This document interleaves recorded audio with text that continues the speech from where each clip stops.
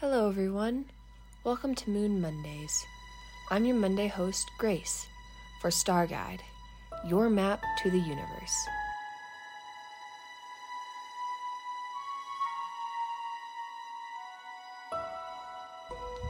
Today, we will be discussing another type of moon, the type you wouldn't expect because, let's be real, when we think of moons, we think of objects orbiting planets.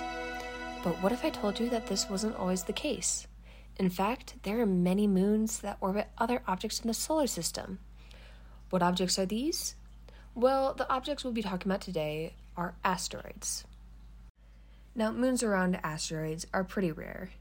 And when we think about asteroids and moons, we think of asteroids as the moons. For example, if you take a look at Mars, Phobos and Deimos are both thought to be captured asteroids.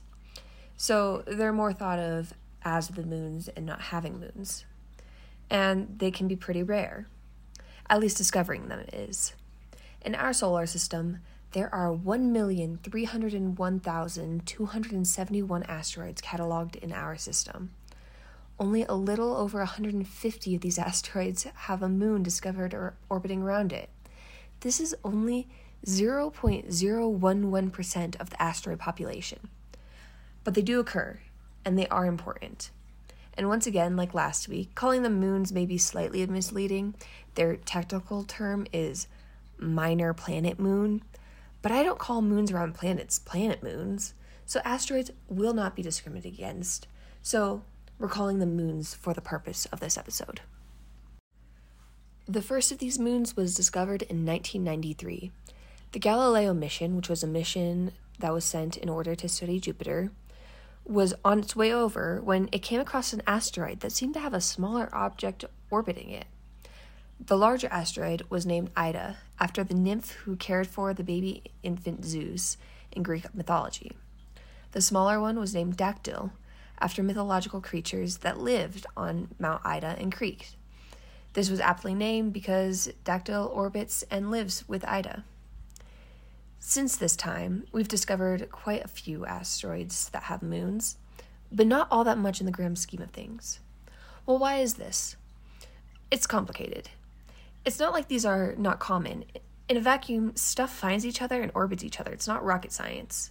Unless you're trying to guide your rocket to a planet and trying to get it to orbit the planet, then it is rocket science. Actually, all of this is rocket science. It's really complicated, but it's not uncommon. Remember the 0.011% number? Well, if we move to the asteroids that are close to Earth, that number actually goes up to something like 15%.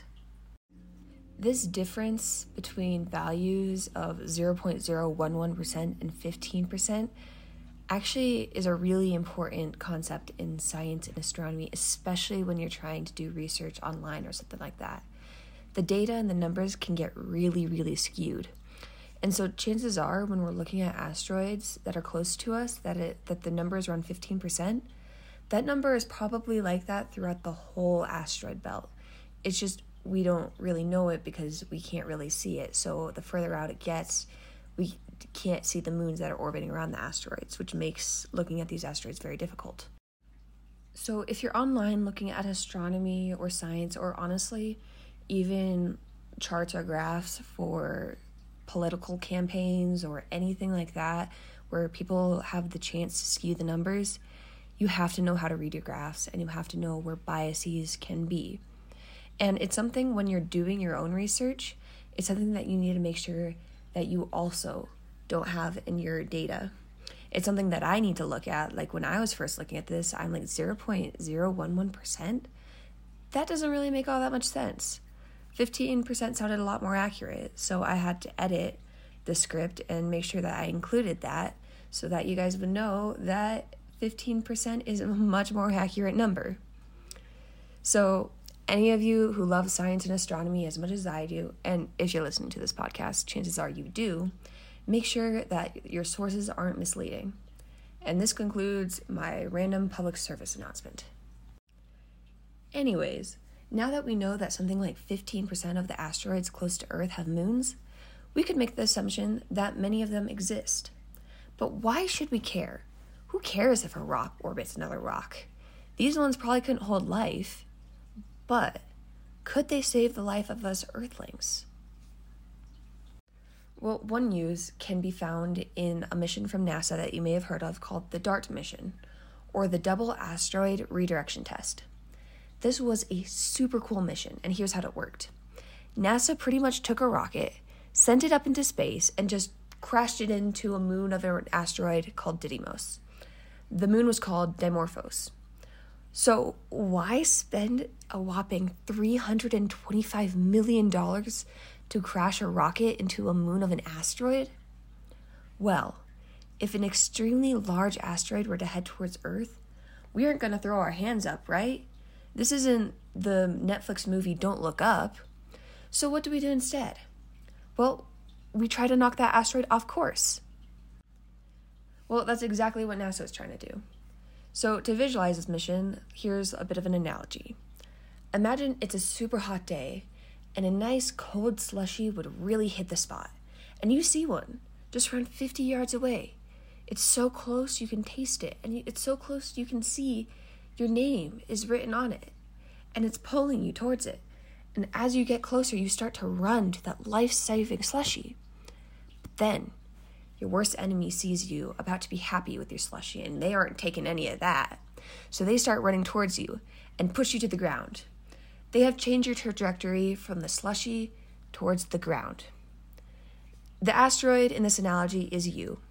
The Earth is the slushie, and the rocket is your worst enemy, and the ground is literally anywhere else other than Earth. So wait, does this mean that Didymos was going to hit Earth? Were we all in mortal danger? Why weren't more alarm bells going off? Well, actually, it was never going to hit Earth. DART was more of a demonstration that we are safe for the foreseeable future on this topic.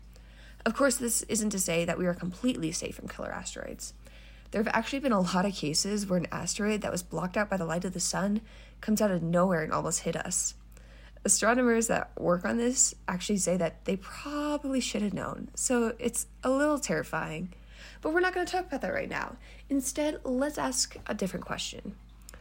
Why hit the moon of an asteroid instead of the asteroid directly? Well, in the original plans of a precursor mission similar to DART, they were planning on hitting the asteroid with a rocket that would separate it into two parts on the way to the asteroid. One would actually hit the rocket while the other would collect data. The mission was turned down. DART came about when they suggested a different approach. Hit the moon of an asteroid and then use the asteroid as a reference point to collect data. By tracking the changes of the orbit of the moon relative to the asteroid, we can collect data on if the mission was successful or not. In my opinion, this is super cool. And to a degree, it's practical. There are only 5 known mass extinctions recorded in all of history, 6 if you count the one that we're potentially in right now. And one of these was caused by an asteroid, so that the fact that the moon of an asteroid proves that this doesn't have to be as much of a concern in the future is amazing. And it makes me wonder about the other things out there that exist that follow the definitions that we give them, but don't follow the definitions as we imagine them to be. Language is powerful, and the definition of a word doesn't matter so much as what we think when we think of the word. The word planet is a great example. A lot of people think of Pluto when they think of the word planet because that's the meaning they gave it. The definition, however, took it out of the pantheon of planets in our solar system because it doesn't clear its orbital field. And I'm sure there'll be many more cases like this in astronomy in the coming years, which will be very exciting. And if you're looking out for the out-of-the-ordinary circumstances, please tune into next week when we take a look at one of the weirder moons in our solar system, Uranus's moon, Miranda. And until then, I hope you have an out-of-this-world week, and I wish you clear skies. Thank you so much for listening to Star Guide, your map to the universe.